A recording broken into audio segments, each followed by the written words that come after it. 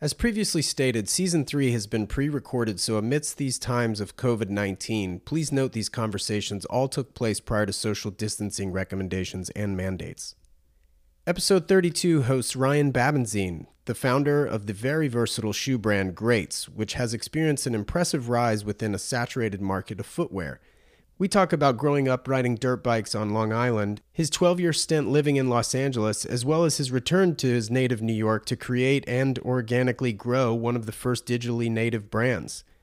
Having spawned from the desire to create a line of shoes representing some of the greatest silhouettes ever designed, there's a lot we unpack, including great insight as to what he's experienced over the last 7 years and why Greats has been able to excel.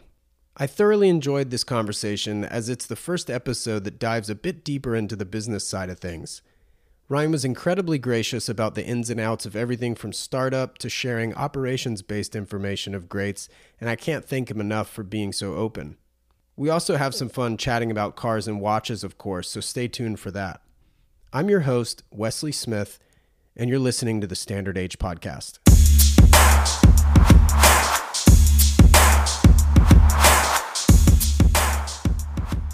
Ryan, welcome to the podcast. Thank you. We've officially begun, even though we've been chatting for 5 minutes. I know, there's no sort of like... No, that's the beauty of editing. Just roll right in. That's right. We met, obviously, through Aaron Levine, Instagram madness / it's like a movement, right? Kind of? It is a movement.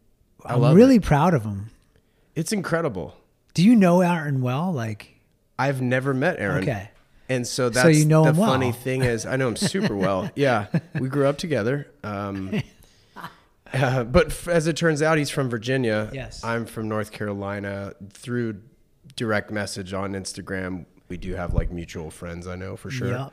I've yet to get him on the pod because I've yet to spend face-to-face time with him. And I just much rather do these things face-to-face. Yeah, they're much better face-to-face. Yeah. I mean, I know you can do them remotely, and people Yeah, do, the but sound quality usually is kind of it's crappy. not even the quality that matters. It's the art of communication and dialogue and discussion. Right, and that's come up. This way works better. Yeah, I mean, it's come up several times in this podcast where like the human connection is like, I think you somewhat have a starvation for it, right? Yeah. And so it's imperative to do it. I think we're face-to-face. seeing a shift back. Yeah.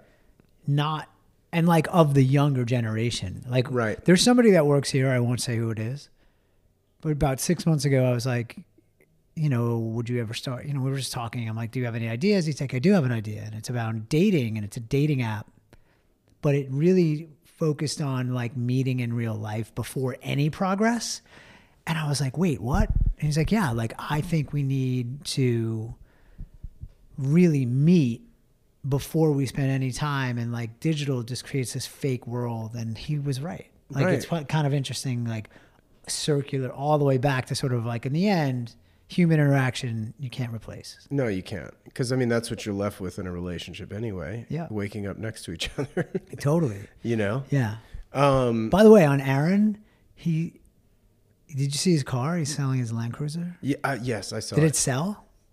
I don't know if it's sold yet, but I did tag somebody who I thought might be interested buyer, which is Jonathan Ward of Icon 4x4.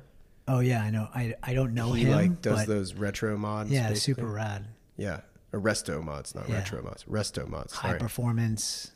Well, I don't know that it's all like engine building and like craziness. I think it's He's in California, right? yeah. He's Yeah. in Chatsworth, just Gotcha. north of LA. He'll throw his paint scheme on it. He'll redo it so that it's all clean, bill of health, everything's functional, crazy functional, right? But he's not like throwing in a 150 horsepower supercharger. I mean, maybe he would if you told him to. Right, but that's not his his thing. thing. Yeah, exactly. Got it. Were you always into cars and fashion as a kid? Cars and fashion. Shoes, like, you know yeah, what I mean? stuff. You're a product guy. I was into things. That's yeah. what this podcast is all yeah, about. I really you know? was. Like my parents got divorced when I was really young, when I was 8. But before that, my dad was a gym teacher at a high school. So like at a very early age, we had sports gear, stuff. We had everything in the garage, like baseball, lacrosse, football, hockey, you name it. And this is where? Long Island. You grew up on Long Island. suburbs of Long Island, and What town? East Islip, Okay. I had a roommate from Hicksville. not far. My mom's from there. Cool. Our claim to fame in East Islip is Boomer Esiason. Right. He Okay. went to that high school.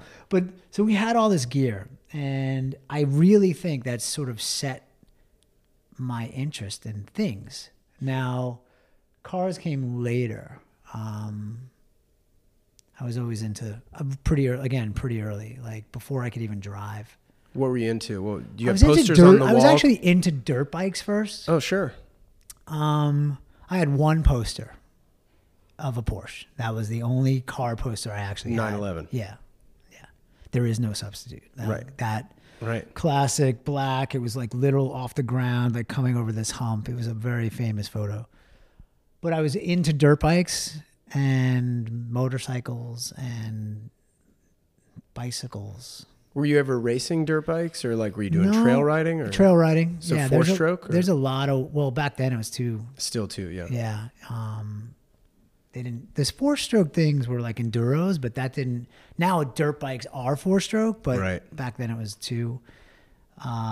Yeah, we had a ton of woods out there. So people would just drive. I never owned one. My mom would not let me have one, but I was on a dirt bike every single day of my life. Oh, well, From I was like 8 to 15. that's Yeah, it incredible. was silly though that she wouldn't let me have one. Right. Yeah. That's really interesting. So take me through school. Like, where'd you go to school? What'd you study? I went to Fordham Okay. University here and majored in economics. If you understand money, man, that's Yeah, I mean, it's helpful. you know, it's a pretty broad Yeah. Well, econ- economy. yeah, Right. Yeah. Economy. Good, bad. Yeah, and then I moved to California. Oh, really? Yeah, I worked in entertainment. Where'd you go? before. I worked in it. I started at ICM, Okay. big talent agency, LA. LA. Lived in Santa Monica. Sweet. Brought a bunch of gear. Yeah. It was like different kind of gear. It's like mountain bikes and Right. different trails. And Yeah. It was fun. Oh, I lived in LA before living in San Diego. Spent 5 years there, and man, I knew the 10 freeway really well because I lived in Eagle Rock, Oh, wow. which on a Sunday morning to go surfing was great because it was Yeah. only a 25-minute drive to El Porto and Manhattan Beach and Yeah. go surf or whatever. But I'm a big Father's Office fan. Dude, that was my neighborhood. Oh yeah, right I there, mean, 10th in Montana Yeah. or 11th. The or whatever it is. burger. Incredible. It's incredible. Yep. I think and I saw. they don't change it. Like, this is how you get it. You want ketchup? Too bad. Yeah, go to McDonald's. And I'm not a big beer drinker, but I used to go there just for the burger. Yeah. It was incredible. Yeah. You and about 1,000 other people. Well, yeah, I was gonna say, I think it got crazy. Yeah. Like, I've moved back from LA a little over 6 years ago, but it was nuts. Like, that sort of, like, it just became like you got to wait in line. Like, Right. But when I first started going there, that was not the case. Right. Then it got on those lists, and the rest was. Shout out to Emily, the redhead curly hair. Do you remember her? I don't know Bartender? Emily, but shout out to her for sure. She's been there since I started going there, and she's awesome. We've become really good friends as a result. Oh, really? Yeah. Do you ever go back and like visit? Yeah, anytime I go to LA and I find myself on the west side, I'll end up at Father's Office, and then I'll hit the highway home because otherwise it's a nightmare to get home. What was the other place that opened on Montana that? R&D Kitchen? Yes, Yep. Good spot. twice a week. Oh, yeah? Oh yeah. Well, I mean, it's solid. Why wouldn't you? Yeah, it's solid. You can get If you it's have the the chicken, means. the Ding's chicken sandwich. Yeah. And I used to row at a studio next door, and then go to like on a Sunday at 5. It was fucking great. That's the awesome. windows were just open. It's like Were you on crew? Did Fordham have a crew team? No, I just do it for exercise. A friend of mine started this thing called Indo Row, Nice. which is sort of like spin class on a rower, Sure. and it was awesome. Yeah, I'm sure it whipped you into shape for sure. It did. So that was your first job right out of college, is the entertainment Yeah. industry? Yeah, and I did that for like 12 years, and then Did your job shift at all? Like, did you move around? Or? ultimately, yep, I became a manager after I left ICM, representing actors, and just got tired of babysitting. Well, management can oftentimes be characterized as such. It's very much so. Yeah. I mean, but I don't regret it. It was really fun. Opened up a lot of access to the world. Like celebrity is an interesting thing. Sure. So I was a retail guy in LA. You were. So I used to just sell T-shirts to all the celebrities. Where'd you work? James Purse. Oh yeah. Yeah. Celebrity Heaven. Yep. Malibu. I opened that store. Beautiful store. And then I launched the Yosemite line, which was like their outdoor. Oh yeah, you had the little place in Brentwood Country Mart. Yeah, well, there was one in Malibu first, and then I opened the one there, so I opened 2. Super cool. Yeah. I didn't know that. That's good stuff. Plenty to talk about. You were doing like, I think Yosemite did a Solomon collaboration. Maybe. Well, they used to sell Solomon's, the Speed right. Cross. That's right. That's what got me into Solomon's. Now a fashion shoe. Yeah, I saw a guy wearing like the trail running shoe yesterday on the subway. Yeah. I was like, you're wearing a mountain bike tire on your foot. Like, this isn't built for concrete.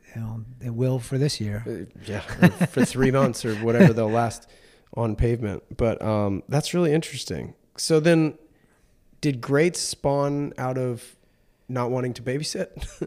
Not directly. I mean, so for a couple of years, I sort of dabbled around in sort of some entrepreneurial endeavors. Digital advertising network, like an out-of-home network we tried to launch. I was maybe going to try to set up some movies. So I dabbled in that, which is very LA. Sure. And then realized I'm like, okay, I need to sort of go back and contribute to the world. Mm-hmm. And I became the head of marketing, head of entertainment marketing at Puma. Oh, okay. And that was my dive back into sort of, I had never had a sort of brand job, but as a manager, I was consulting a lot of streetwear brands, hip hop brands, sort of how to, develop into get on the backs of the right celebrity and so on, which was new then. Like now it's quite common. But so Puma happened to be looking for somebody that had sort of an entertainment understanding, a lifestyle understanding. It was a pretty unique role. And that was my jump into that. However, back to the dad gym teacher thing. Okay. Sneakers were part of our life like from day one. Oh, sure. Were you ever a Puma guy back in the day? I was an everything guy. I had no loyalty to brands. I truly was part of that generation where you bought something based on whether you liked it or not. Right. And it wasn't like collect it. It was get something that nobody has and wear it. And that was my sort of era of the sneaker culture. But yeah, I wore Puma. I wore Adidas. I wore Nike. I wore So you didn't have like a favorite shoe growing up? The Puma Clyde was one of my sort of meaningful shoes in my life. Timeless. It's right. Classics. Yeah, still around. Still around. Yeah. Great shoe. I think Puma pulled it out of the line when I was there for years, which was a giant mistake in my opinion. But it's those classics that I think really that's what Greats is built around, like sort of the classic silhouette. There's many of them, but we focus on a few of them. And so I was a Puma guy for sure. Cool. Yeah, that's awesome. Well, then how would you describe the company in both kind of what you do from a product standpoint? I mean, you kind of alluded to it as far as a classic silhouette goes, and then is like what you have to offer your customer. Yeah, I've always said this. I think there's sort of trends come and go, and there are ebbs and flows of the classics, but there's always sort of like 5 or 6 that are in the market now, and they kind of change. Like right now, runners are sort of trending forward. Right. That doesn't make runners trendy. It just means they're sort of taking position 1 as opposed to number 5. Right.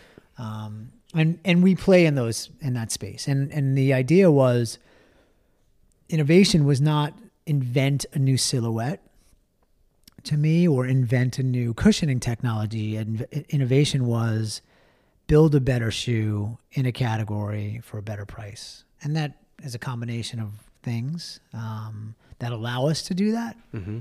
But that was sort of what Greats was. And Greats, the word, was derived from let's pick the greatest silhouettes in men's footwear and iterate those.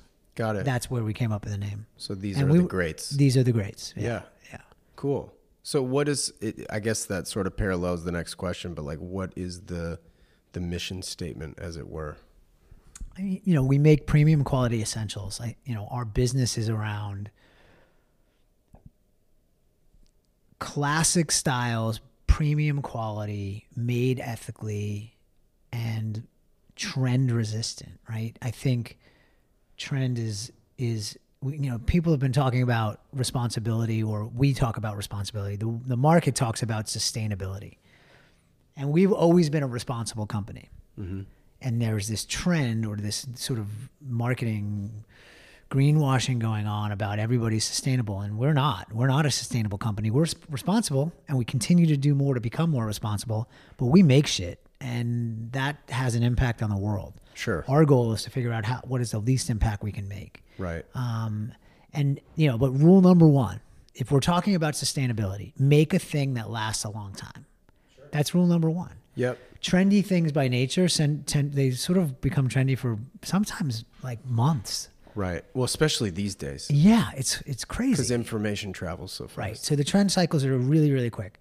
We don't want to make those things. I just, if they're in and out in a matter of months, like that's just not our lane. And there's many other brands that are doing it. And, sadly, I think people have become victims of their own hype.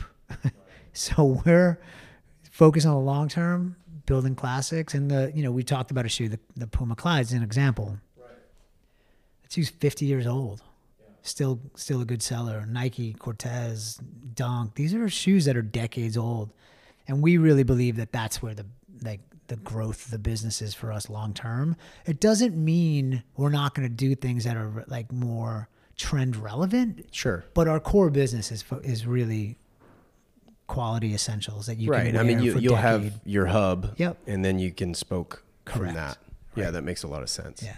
Seasonally, be it color, style. Yeah, seasonally they change in and out, but the silhouette doesn't. Yeah, right? exactly. And you bring this back for spring, and then you put it away for winter. And that's what we've seen now. Like 6 years in, that's sort of like what our guy is doing and wants.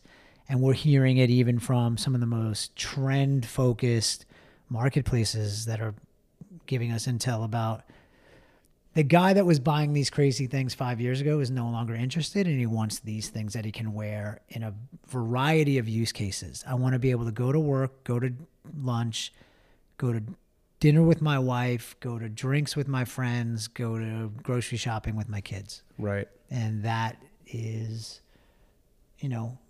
where the bigger part of the business is. So what's that demographic look like?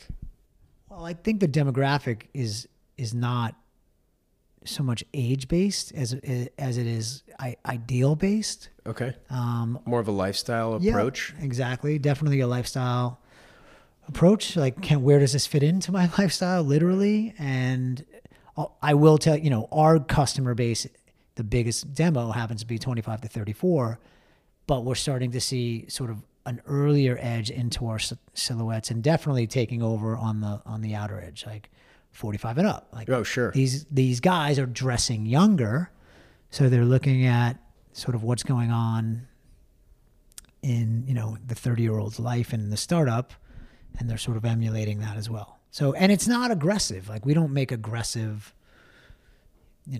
weird fashion shit. Right. So what was the mental capacity like, or the mentality entering an industry that was obviously saturated?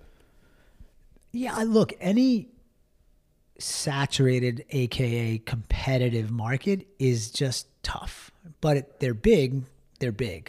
So I think entrepreneurs and founders, like, their goal is always to figure out like how to get in there and not do it the traditional way.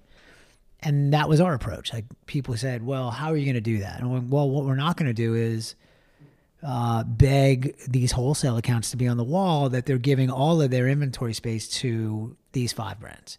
We're going to go and do it digitally first, prove that there's a demand for what we make, and build our own customer relationships. And then we'll get to the wholesale part when we're ready. And that's what we did. Oh, that's fantastic. But it was like changing the way we entered the market that made us successful. Interesting. So was that a big foray into digital marketing then? That was sort of the strategy? Yeah, but we didn't really market then. We didn't have any money to pay for it. So it was really organic. Organic being word of mouth, press. We got a lot of press and still do. Did that come in the way of throwing them on the feet of celebrities then, through like due to your background? Yep, we got a lot of sort of early, and we got a lot of early traction then and acceptance, and still do to this day. Last week, Ben Affleck was promoting his new movie, and he was at the Clipper game. He was wearing a pair of white greats. Ryan Reynolds went on tour to promote Pokemon. He was wearing a pair of white greats. Forrest Whitaker last week was on another, like, these guys are just, fortunately for us, I mean, we're really lucky to have that sort of acceptance. They're wearing our stuff and people are seeing it. Right. And, you do that over and over and over, you're going to create some momentum. Are those coming by way of product placement type stuff, like through management and stylists and things like that? Or is that? Yeah, I mean, it comes in a few different ways. Okay. All ways except paying them. Right, sure. Right. We couldn't Not afford endorsement them. deals, right? Yeah, but sure, it comes from publicists, stylists, right. themselves. Like, sure. Some of them are just paying customers. Right. We go up to a size 15 now, so we get these guys that, pro athletes, marquee players that they don't want to wear a training shoe on Saturday out. Right. They want sort of they're wearing jeans and a sweatshirt and a clean shoe, or they're wearing a suit and a clean shoe. And many times that clean shoe is great. Sure. That's fantastic. Yeah, you just can't buy that. And that's when you have like a brand, and we've got hundreds, thousands of challenges ahead of us. But when you come out and you sort of get that immediately, and then for 5 or 6 years you can repeat it, I think it tells you sort of where the opportunity is. And we've been able to maintain that acceptance amongst all the trends. And in trends in sneakers over the last 5 years has been unprecedented. We've never seen anything like it. Astronomical. And yet we still sort of continue to glide up, and that's the long-term view we're taking. That's amazing. One thing you've said that I loved was entrepreneurs turn red lights into green lights. Like, what are some of those red lights that you've encountered along the way? This is the area where there's so many, I couldn't tell you if I had to write them all. There's just thousands. And what are some standouts? Well, when you're trying to do something new, you're just going to get a lot of no, because people don't understand it. So the biggest one for us in the very beginning was like in the matter of fundraising. It was like we kind of went off to say, we think we have a great idea. Here's why, thesis, blah, blah, blah. And even if people believed in it, in terms of like the investors, they inevitably what they would kind of come back with in the end was, well, if it's such a good idea, why does nobody else do it? And that's like never the reason not to do it. Right, sure. Like, that's actually the reason. Like, I was like, well, yeah, duh. Like, you sort of see the thesis and you believe in the unit economics and you understand the business part of it. Just because nobody's done it doesn't mean it shouldn't be done. Well, and two, to piggyback on that, it's like maybe the reason it hasn't been done is because everybody has that mentality. That's most of the way. So so the point is like, the light turned green. I turned the light green because I found somebody and finally convinced them, yes, this is worth taking a chance on. Right. But this is what an entrepreneur does, or at least a successful one. Not even entrepreneurs. I think people that are successful realize that the path to success, however you define success, is a road filled with failures. Failure, meeting one, failure, no. Some people go, fuck this is just too hard, I'm done. Like, I can't do it. Where the person that spent a little more time doing it, cool, I got my first yes.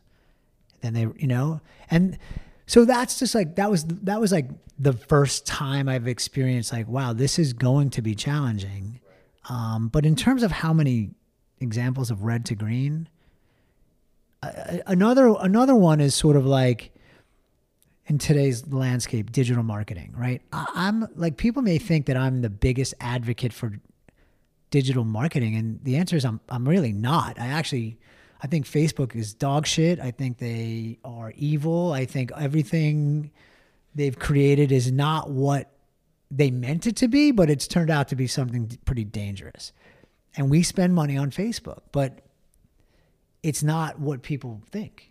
Like, I'm against it, and we are going to find other places, and that may mean we grow slower, but it'll have more gravity. It'll mean more. So that means that sort of advertisement, for the time being, it's not that it's good, it's just good enough for now. Well, that's like, the world got tricked to believing that measurement was the KPI. And we put a premium on measurement.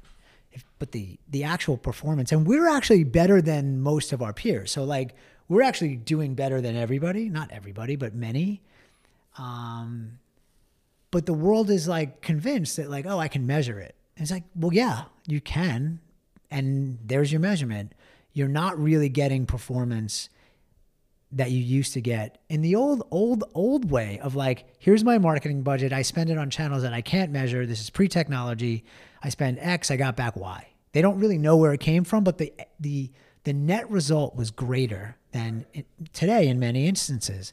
So measurement is not as valuable as people are paying for. So in what way are you referring that you're doing better than others? Like, what are you referring to there? KPIs, like sort of performance, whether it's conversion or ROAS or acquisition costs, like, so all of the things that a digitally native brand would measure to rank their success. Gotcha. What do you think defines success for greats? Happy customers is number one, right? And that's measured in many ways. But the greatest way we measure it is through repeat business. So we have opportunity there. Like I want 100% retention rate, right? That's impossible probably, but that should be our goal. Yeah. Because if we're doing it really, really well, we're going to get somebody to come back more than once. What do you think prevents people from coming back 100% of the time? Other than just having diverse, collections of shoes in their closet. Well, so, outside of that, like, choice, but, look, we're not perfect. They could come, there could be one out of stock. We still have this challenge. That's not a great customer experience. They could ask a question to our customer experience team and they don't get back fast enough and they're disappointed and they don't come back. The site could be slow, which, creates latency and experience. Like, there are many, many reasons where a customer says, I'm not going to buy that brand. And those are 3 examples. A real world example happened 2 weeks ago. We launched a hiking boot. It was a new version of a hiking boot. We've never had it. It was very limited, and we launched it online only as a sort of like, hey, we're coming out with this shoe next fall, but here it is today. Like a preview. Yep. Sold it, but it launches at noon. By 12:20 in the afternoon, there's a guy in our store, which is 3 blocks from here. And he's like, hey, I want to see the boot. And they're like, we don't have it. It's online only. Off he goes. He's on Instagram complaining. This sucks. Terrible customer experience. Blah, blah, blah, blah, blah. He's not wrong. He was upset. He wants access to the product wherever he wants to go. We have a store. We have it on, so I go down there. I'm like, is that guy still there? Because if he is, tell him I'm coming. And they're like, yep, he's sitting right here. I'm like, cool. I went down. I had a talk with him. I took him to coffee and I explained to him, like, here's why we did this. Totally appreciate your opinion. Sorry you're disappointed. We'll try to be better. He bought one. Went back, said, I just talked to the founder. I understand why this is happening. I'm still disappointed that I couldn't buy it in the store, but it makes a lot of sense to me now. And that was a win. That's incredible. Yeah, if I could do that every day to every visitor, it would be great. And you couldn't focus on anything else. Well, I mean, hopefully that wouldn't happen every day, right? It goes to the point of like where brands need to live. So clearly I can't do that. Right. But as a brand, we should be listening and communicating as efficiently and effectively as we can to our customers. And most of them are happy. That's great. Mm-hmm. But we learn the most from the people that are not. And we just, our goal is to continue to improve the way we communicate with our customers, even if they're not a customer, right? Because why are you not a customer? That's where we can really learn. Are you a watch collector but having trouble finding something cool and unique? I mean, the last thing you really want is what everyone else has, right? Well, this is where my friend and former Standard H podcast guest Tim Jackson comes in. He and his wife Jana own Passion Fine Jewelry in Solana Beach, California, where you'll find an incredible assortment of independent watches waiting for you in their shop and online. And if you're getting engaged, have an anniversary coming up, or simply have another reason to buy jewelry, they have you covered. Passion Fine Jewelry also employs a goldsmith on staff for any custom desires, so you're able to go that route if you so choose. Visit Passion Fine Jewelry when you find yourself in Southern California, but they're also open 24 hours a day at passionfinejewelry.com. You can also find a wealth of information through Tim's blog, independentintime.com, where he covers anything independent watchmaking related, among a plethora of other information, so check that out as well. I've really enjoyed creating these podcasts on behalf of Standard H and sharing each of these personal stories with all of you. We each have goals, and it's the entrepreneurial spirit that inspired me to start the company. You can further support the brand and the podcast by visiting standard-h.com to pick up your choice of merchandise, and as always, thank you for listening. Lastly, if you have a moment, please rate and review the show. It makes a tremendous difference in keeping these things going. Now back to my conversation with Ryan. So I was kind of doing some math earlier in the conversation. You moved out of LA 6 years ago. You said Greats is roughly 6 years old.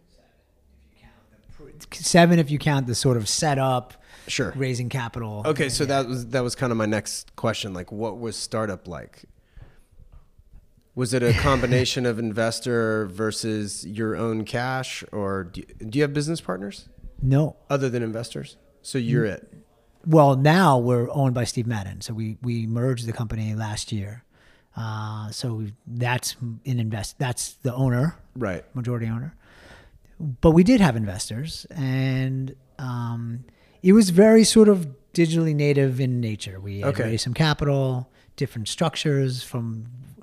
first it was a convertible note, then we raised equity capital. So it wasn't like friends and family? No, we never did friends and family around. No, put some of my own in during that sort of first tranche. And what did that go towards? Sample making? It went to, inventory and team. Like we started Who did you hire first? First hire was sort of a all-around athlete, just got, when you're one person, the second person needs to do a bunch of shit. Yep. From, stamping boxes to like figuring out how to fix something on the website. So were you always third-party logistics from a shipment standpoint? We were. Yeah. Oh, good for you. That was the one thing we knew. There's 2 things we did immediately. One was pick Shopify, even though there was a lot of advice on go with Demandware, there's like 5 that aren't even in business anymore. And like, that was what was super challenging. It's not like I was a engineer, so I didn't really have any sort of opinion on it, but I sort of digested all of it and realized or took a bet that I thought Shopify was going to be the number 1 web platform in our space in the world. Right. That turned out to be true. So we got that right. And the other thing we did immediately was go to 3PL. Like, I wasn't going to be the guy packing boxes in my apartment and trying to get them out the door. I think part of it was, one, I thought I'd fuck it up royally and just not be able to keep track of it right. And 2, we had a level of confidence. I just thought, we're going to fucking make this happen. It's going to work. So I can't be bothered with that. Like, I need to be able to so we'll spend a little bit of money on getting them out the door, but that's how confident I was. So how did you go about finding your manufacturing? Was that an online search? We had relationships with that. I mean, that was one of the advantages we had, sort of I was in the industry. It wasn't that I was on the production side, but I knew enough and had enough relationships to find a place before we launched. Sure. So it was a relationship thing. So what was your distribution like in early days then? All online? 100%. Yeah. And not because we didn't think retail mattered. We actually very early in our first deck, it was more two-pronged. We didn't really count wholesale as a driver, but we knew that it could be there. Mm-hmm. But it was definitely retail. So we launched, and then almost out of the box, we were getting wholesalers trying to work with us.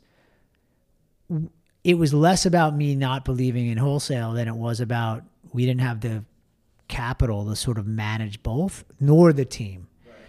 I couldn't make enough stuff on my own. Why would I make it and sell it to you guys? Plus, I didn't have anybody to manage it because you kind of have to manage it, and there's real things that need to happen at the wholesale level. So it took a little while to get there. So what is your distribution like today? So now we're three-prong. It's mostly digital. We're opening more retail. We just opened our second store on North 6th here in Williamsburg. Our first store is in Soho. And we have some wholesale. And the one thing people might not understand from the guy that created the first digital sneaker brand is like physical spaces matter and still do and always will. Right. You cannot replicate trying on a sneaker in a store or a shirt on a computer screen. Right. And then you also have like, I mean, for the lack of a better term, the brand identity represented physically and not as an interpretation, for example. I mean, photos can do that too, but I think there's just something about architecture, the space, just the vibe, for the lack of a better description, music, the scent of the store, things like that all contribute to the overall brand. Yeah. And that's sort of like, we still have a lot of work to do, by the way. Like we're sort of finding our way there now as well. But to your point. Now, was Steve Madden pushing you to do that? No. That was a you thing. Look, Steve Madden is a different thing, right? They're a 30-year-old legacy brand. They have a lot different they're just a different thing. Sure. I didn't mean that in a negative connotation. No. And I'm not saying it that way either. Like they're the best in class. Like, was that a goal of theirs? Like an immediate goal, I guess.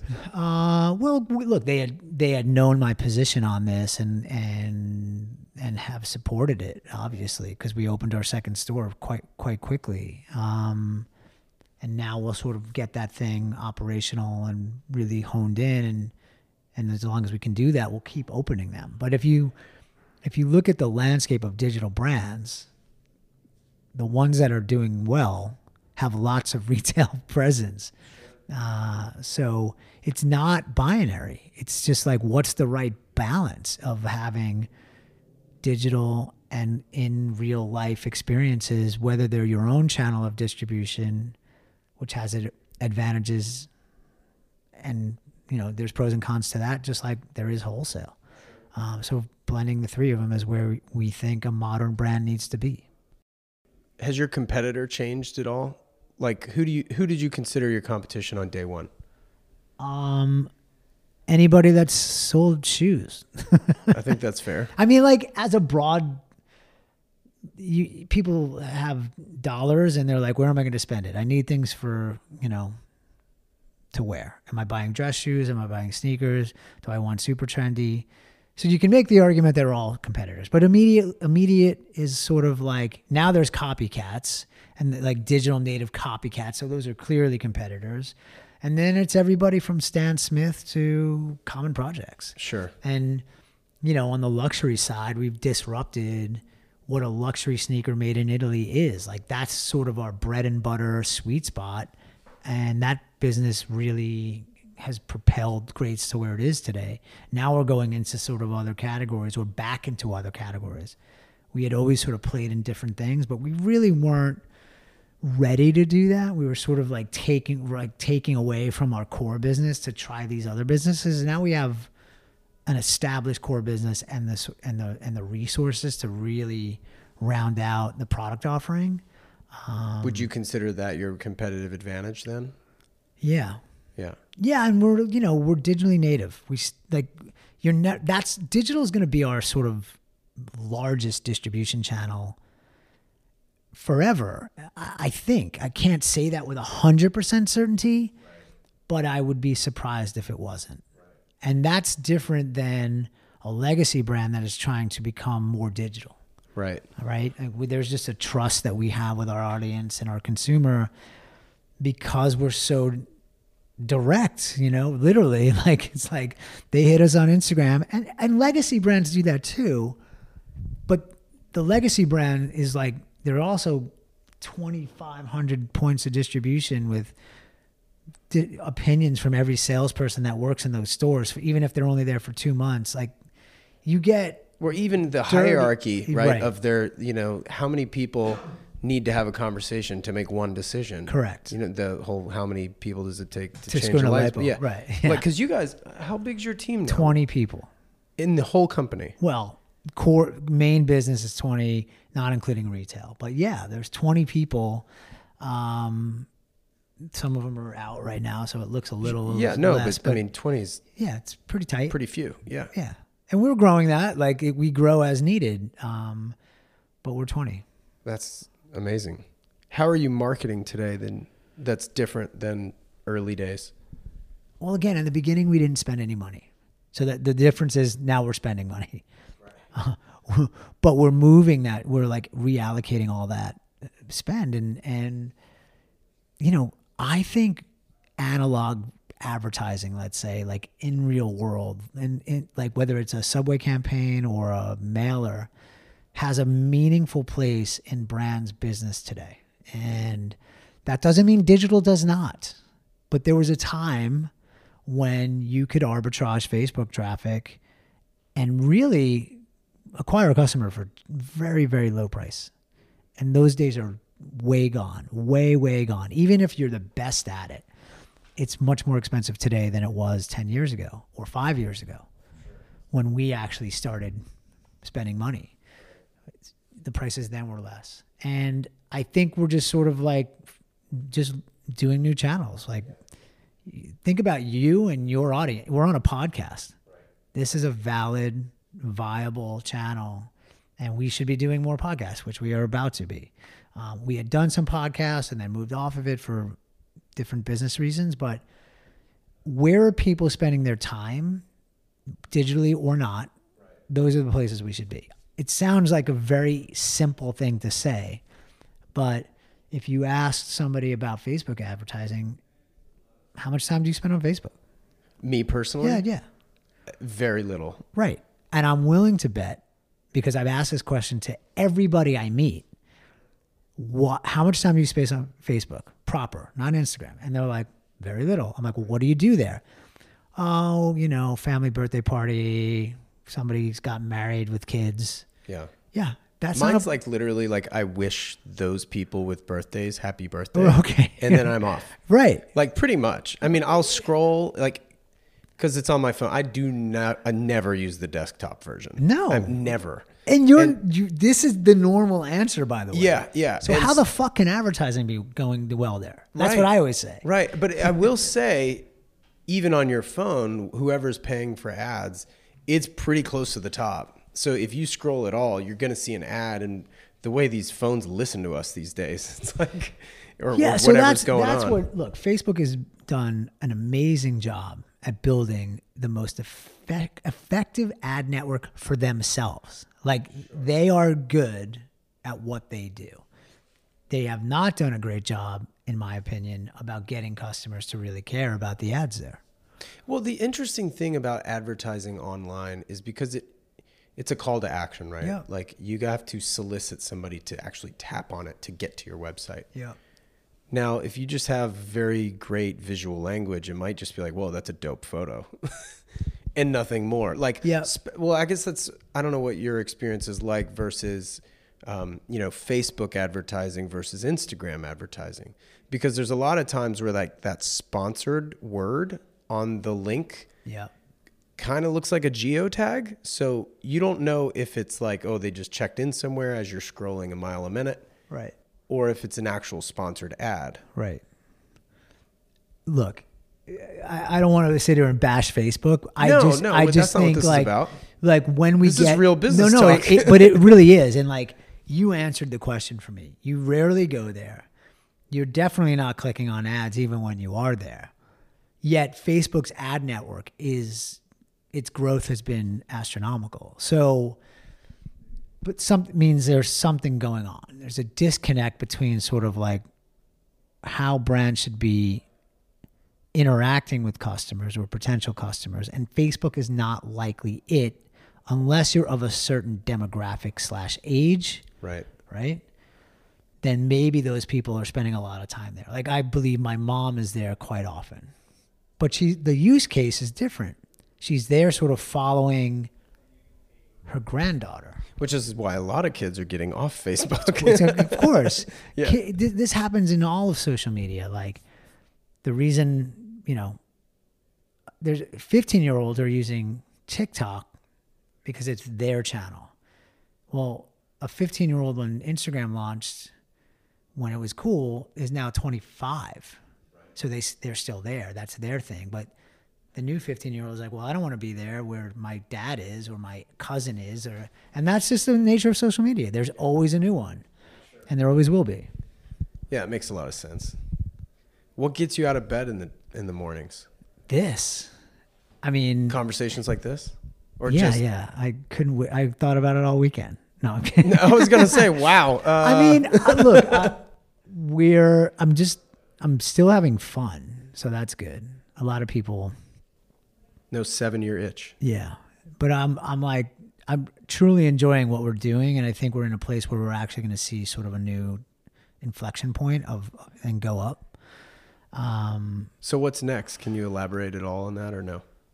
No.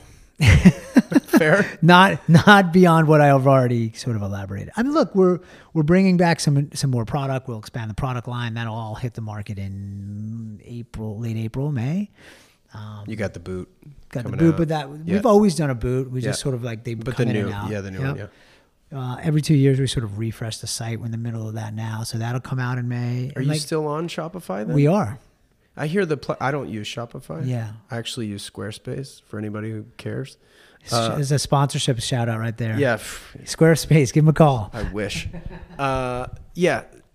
And I've thought about, well, now they won't want to hear this. I've thought about switching because I hear the plugins on the back end are so robust and great that it allows just for easier growth through the website. I think like if you're building a commerce site, Shopify and Squarespace are not really in the same class. Okay. Right? Like you can do commerce on Squarespace. Yeah. But I don't know enough about Squarespace anymore, so like this might sound stupid. I think it's more like a hobby, where if you're trying to build sort of a thing with lots of action, Shopify's sort of app network allows you to do a lot more. And they have an office a hop skip up from me from San Diego, so I can just drive up to LA. Yeah, they have a huge office in downtown LA. Oh, in LA, yeah, sure, of course. Yeah, and apparently they have like networking events there. So Shopify, hit me up for advertising. Yeah.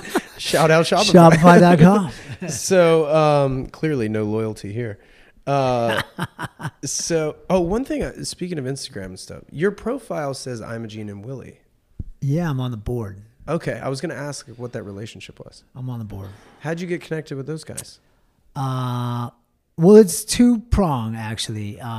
About 10 years ago, I went to Nashville, and they had just sort of been there. I never heard of them. The gas station? Yeah, and I was like, where's the cool area of Nashville? And that's where we go. And there's like 10 things on that street, and we walked in. I bought a T-shirt or 2 T-shirts, 2 hats. It's like, this fucking brand's awesome. And then I sort of watched them from afar, and they were sort of ebbing and flowing. And then a friend of mine became sort of a owner-operator, and he asked me, why don't you come out, meet the team? Did that. Thought I had some value to add, and he asked if I'd join the board, and that's what I did. Very cool. Yeah, they're incredible, by the way. Really... their brand sort of ethos and authenticity is the real deal.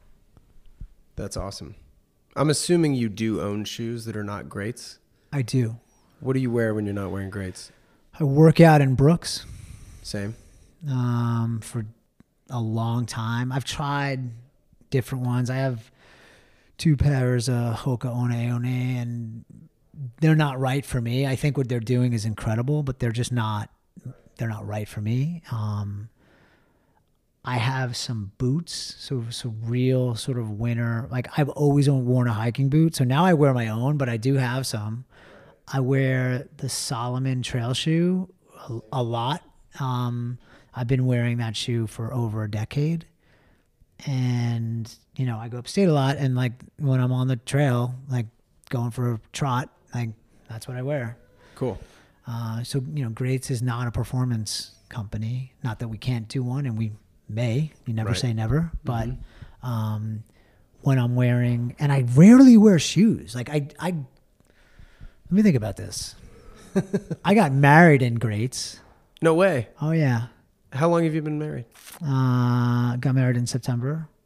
Just this past September. Yeah, Oh, so congratulations. Thank I was you. May last year. Oh, good. Congrats. So, Yeah, I had a pair of custom baby crocodile Greats made. No way. So they're kind of, a little more What'd you wear with that? tuxedo. Okay, I was going to say. Yeah, I wore a tuxedo. It better have been simple. It was a tuxedo with those. Well, they're black. Yeah. Like they're super elegant. I mean, if we sold them, they'd sell for like $4,000. Yeah. But I can't remember when I wore a shoe. Like a proper Oxford. I wore a shoe to my brother's wedding, which was like a loafer, because that was the uniform for the. That's what he chose. Yeah. Yeah. And I probably would have worn that anyway because it was like in a tropical island and that sort of fit that bill. But other than that, I've been wearing Greats every day since I started the company. That's smart. Well, it's sort of like in this category, right? In the lifestyle category, if I'm wearing somebody else's brand, why would a customer even ever wear ours? Like I really feel that way. That doesn't mean I can't wear another brand. Like I wear different running shoes because we don't make running shoes, but that's how I feel about it. I'm usually in a Standard H t-shirt or a hat at the very least. Yeah. Every day. And then I wear my shorts all throughout the summer. So is Standard H like a brand that is trying to, is the goal to be a I consider it brand? still in its infancy. It started as an apparel brand. Okay. I'm going to cut all this out. If Yeah, that's okay. sure. It started as an apparel brand. What happened, I grew up in retail basically since I was 15, and I worked for Banana, J. Crew, James Purse. Yeah. I was a manager for Gucci. I opened an Allen Edmonds store. Yeah. I sold Audis and Porsches. I'm a product guy. Yeah. Like, I love it all, right?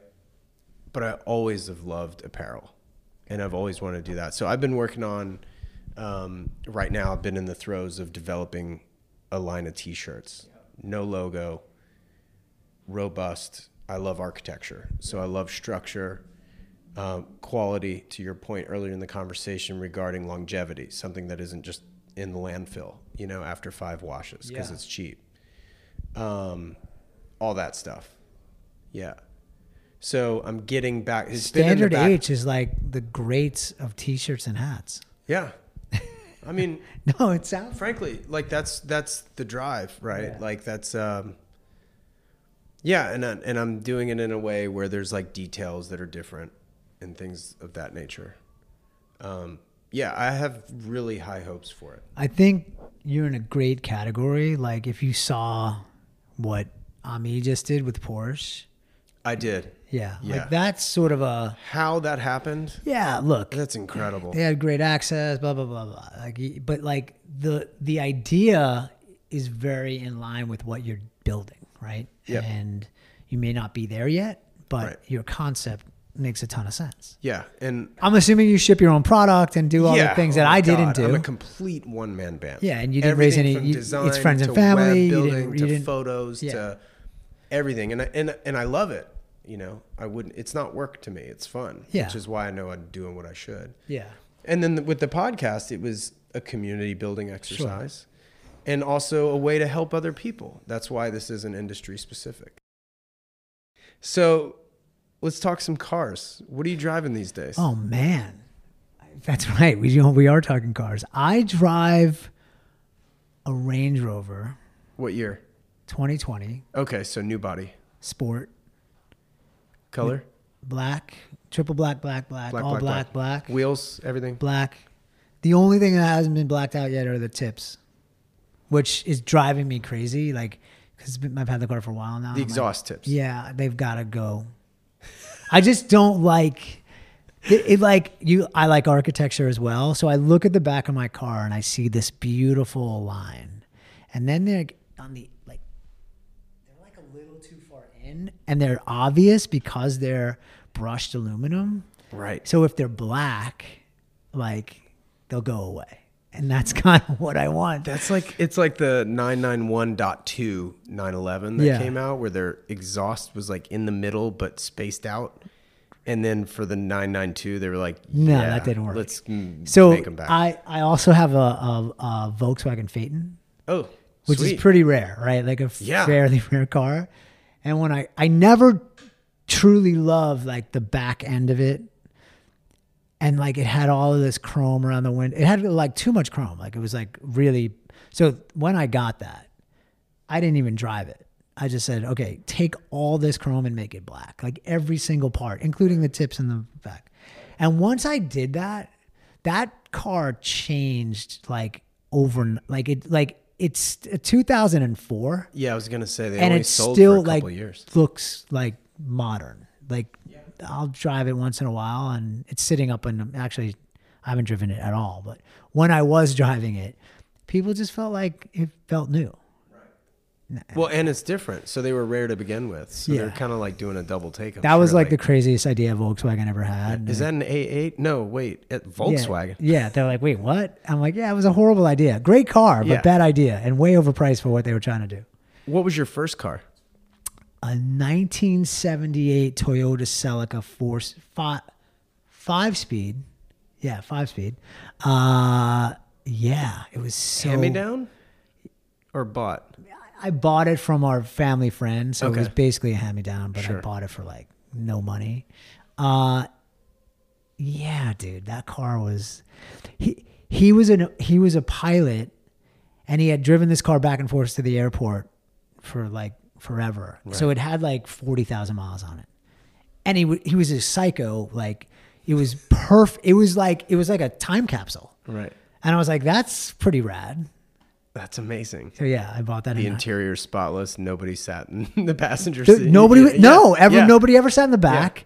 Nobody ever sat in the car except for him. You just needed a driver's side floor mat, and that was it.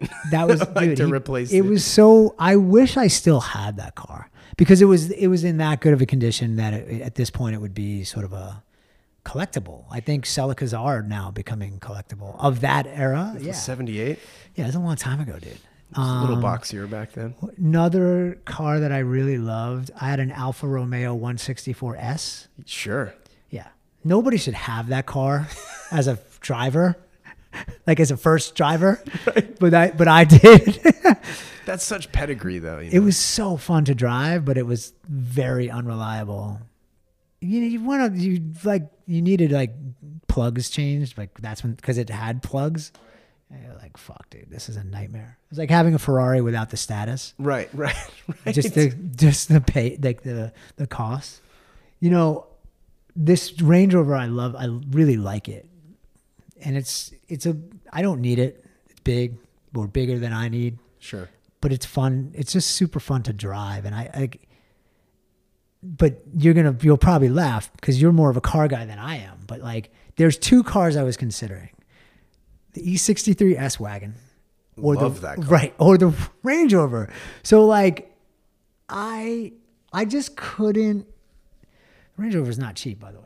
But like there was that extra $25,000 difference between the wagon and this. And I'm like, I just can't justify it. Now, I think I was wrong about that because it really is a special car. Yeah, and as somebody driving that car in the U.S., Yeah. there are not a lot of them. No. Because a lot of people don't. That's a very European car. Well, we don't drive wagons here. Right. But I love wagons. Same.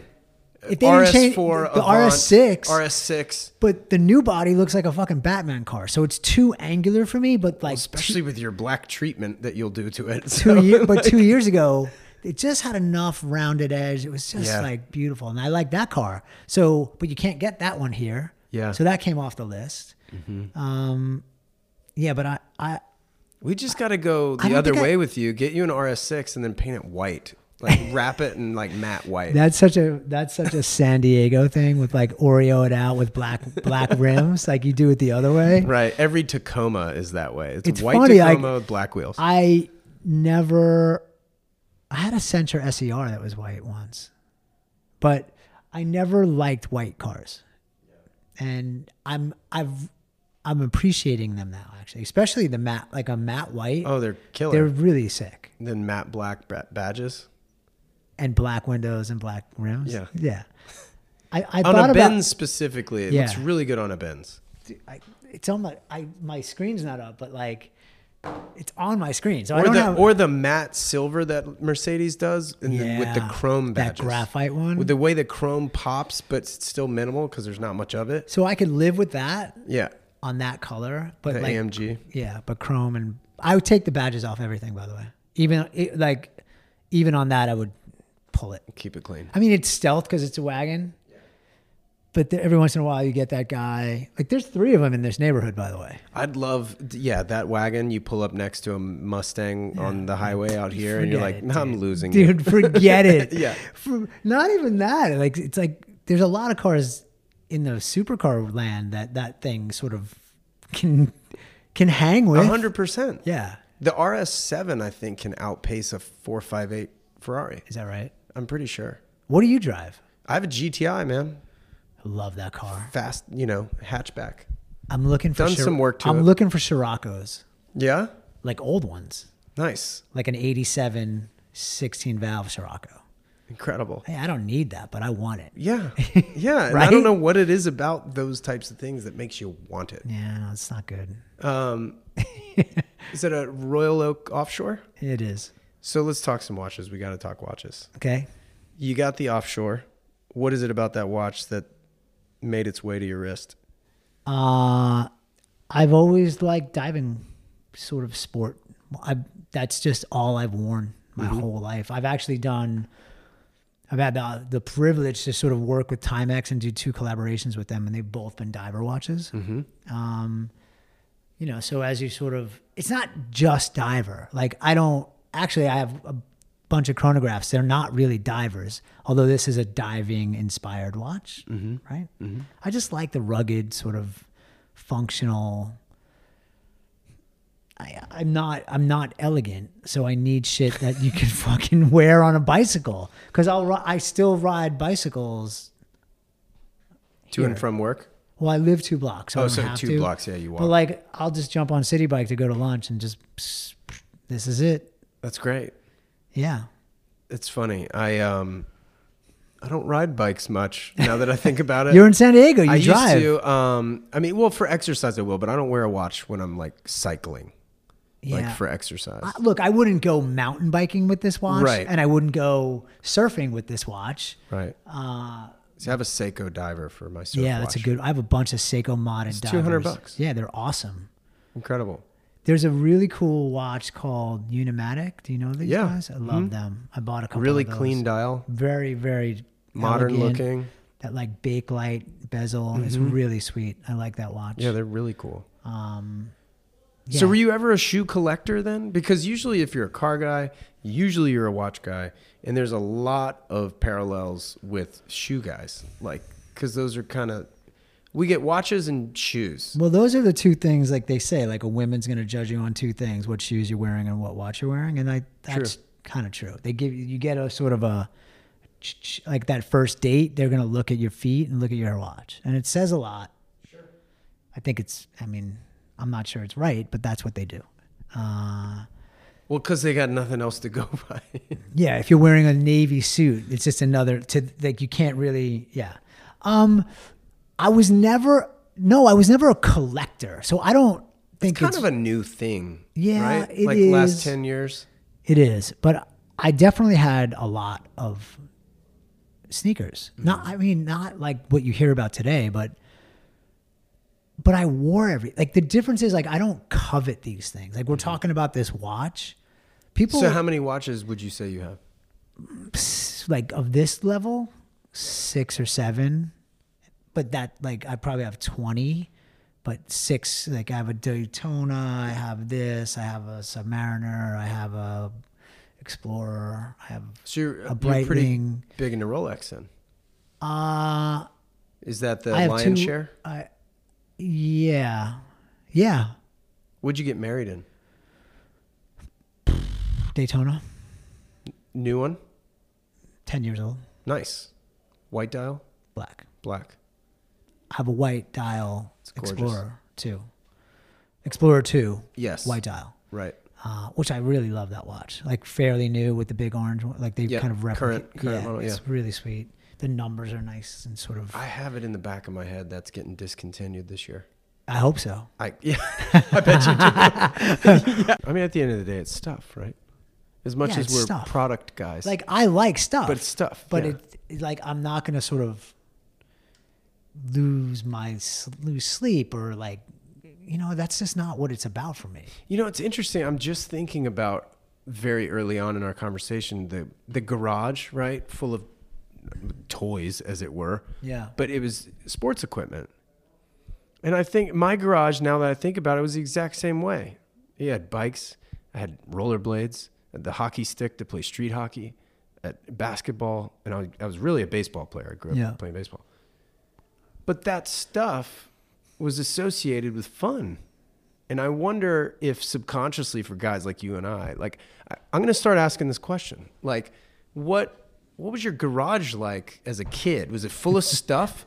Because as a product guy, I wonder if it's subconsciously always associated with having fun. I never thought of that. Me neither. But man, until you might right be, now. You might be onto it.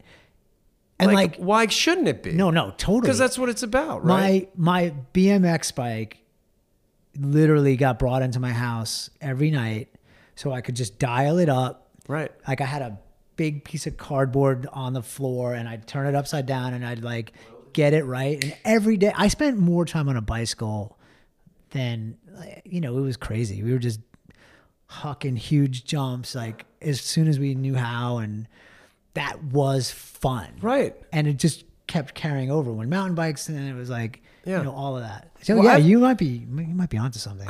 Well, it's funny because I've always This is like therapy. It really is. And especially for me, I get to be the therapist and the patient. The patient all at the same time.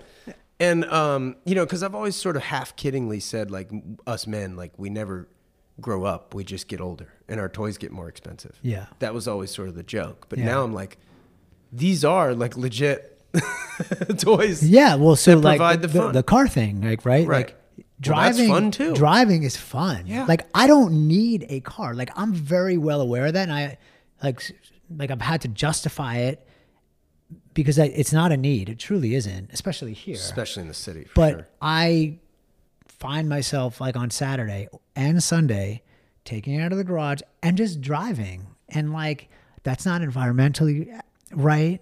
It's really not. Like I'm aware of it, especially the car I'm driving. Right. But I have to be able to like, I should be able to have fun. Right. And that is fun. Right. Do you guys have a place upstate? We have, no, we don't. Oh, we have a okay. bunch of friends that have. Because that's a really good reason to have a car, right? We're gonna, we're looking up there because we actually like it quite a lot. And Like Hudson Valley? Or, yeah, exactly. And a couple of years ago, I got invited. There's a helmet sitting over there somewhere. Not the Giants helmet. That was a gift from the Giants. I don't even watch football, but I got to go to this sort of track day for the CTSV. Okay. What track was it at? Lime Rock. Yeah.